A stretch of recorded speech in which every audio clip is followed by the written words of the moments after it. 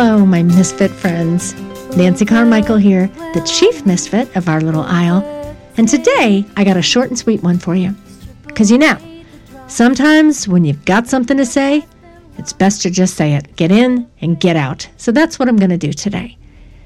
Because I wanted to just get a little real with you, if that's okay, and share about some of the stuff I've been wrestling with these days. And if I've learned anything by now, it's that if I'm wrestling with something, number one, it's not just me. And number two, it's an opportunity to pass along some of the good stuff I'm learning in my little wrestling match.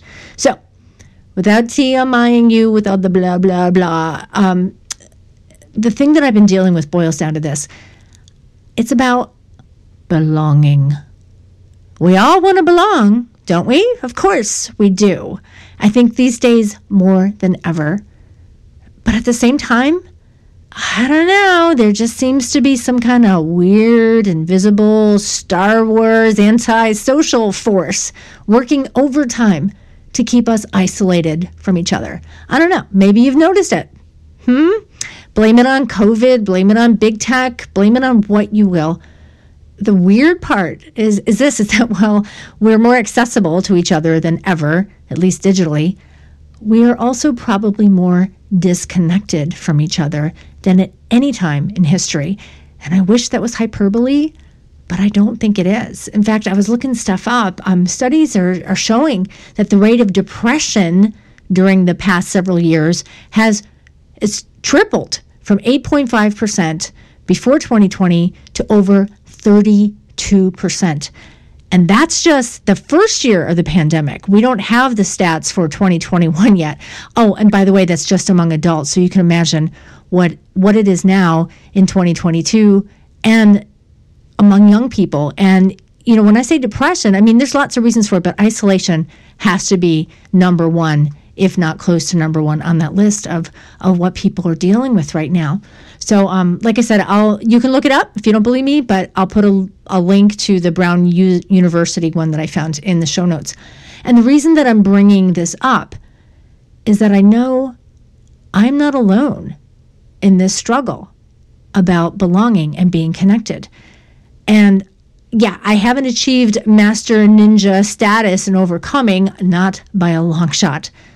But I am learning a few things, and they are too good to keep to myself. So I wanted to share them with you. Okay, you ready? You ready? You sure? Okay, here we go. So it's just two things.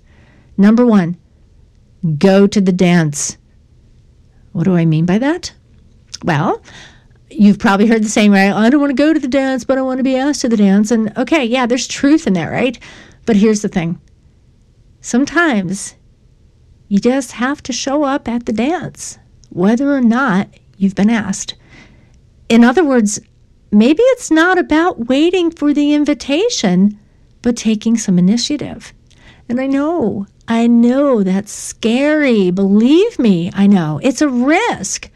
What if it turns out to be every bit as awkward as you could possibly imagine? And believe me, I have a grand, awkward imagination.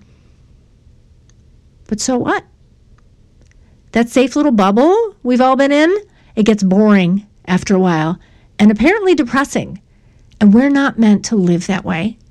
And by the way, I'm not talking about, busting the door down and going where you're clearly not welcome. I'm talking about not always waiting for the invitation to make a connection. You know what I mean? Because, yeah, it feels good to be asked, to be reached out to. But maybe you're supposed to be that feel-good person for someone else. Ever think of that? Maybe it's just as much about someone else needing you as you needing them. And sometimes you find out that the being asked thing might just be a shield you're hiding behind because you're avoiding it altogether. In other words, yeah, it's convenient to say, well, nobody asked me, but maybe secretly we're kind of glad that nobody asked because I don't want to deal with those people anyway. You know what I'm saying? I know you know what I'm saying. But what if being asked only reveals that you don't want to face your fears after all? Ouch, that hurts. It's hard to deal with people, especially imperfect people. Not like you or me, because we're perfect. I'm talking about annoying people, abrasive people, thoughtless people, people who need people, but you'd never know it by the way they act, because maybe they're just as afraid of being rejected as you are. Ooh, this is good. And maybe those very people need grace just as much as you and me. All right. Lots to think about, but we're going to move on to number 2. So now that you've shown up, good for you. You've gotten over the hurdles, and there you are on the perimeter of the dance floor looking out at the crowd. Now what? Well, dance, of course. Again, big risk, I know. What if you dance like Elaine on Seinfeld? And if you don't know what I'm talking about, I'm going to put a clip in the show notes because you just have to see it for yourself. Or you can Google it if you want. But yeah, what if you make an absolute fool of yourself? Or worse yet, what if no one notices you? Oh, that's hard. Because the thing is, there are no guarantees, my friend. And I think you know this by now.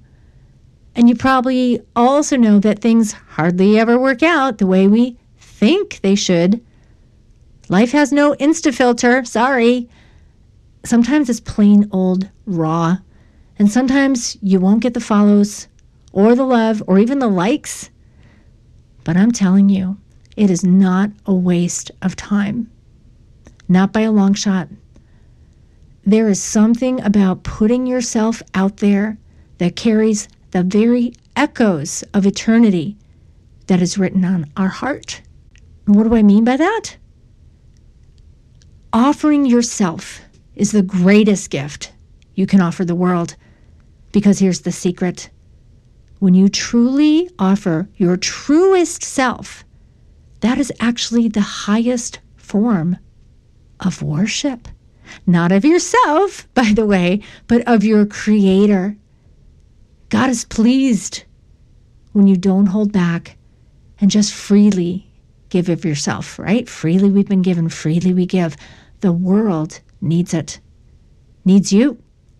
Even if you don't think so, even if they don't show it, even if you think they hate it. Oh, let me tell you a little story about that, by the way. So I was once in this astoundingly beautiful place in Colorado, literally in the Rocky Mountains. It was an outdoor, spring-fed, hot tub overlooking this vista. I was all by myself, or so I thought, and I was watching the sunrise one morning. So I did the thing that comes to me most naturally. I started singing. I can't remember what I sang, but I know I sang. So let's fast forward a little while later. Someone else joined me in the hot tub and asked me, was I the person they heard singing? And I kind of said, yeah. And listen to what she told me.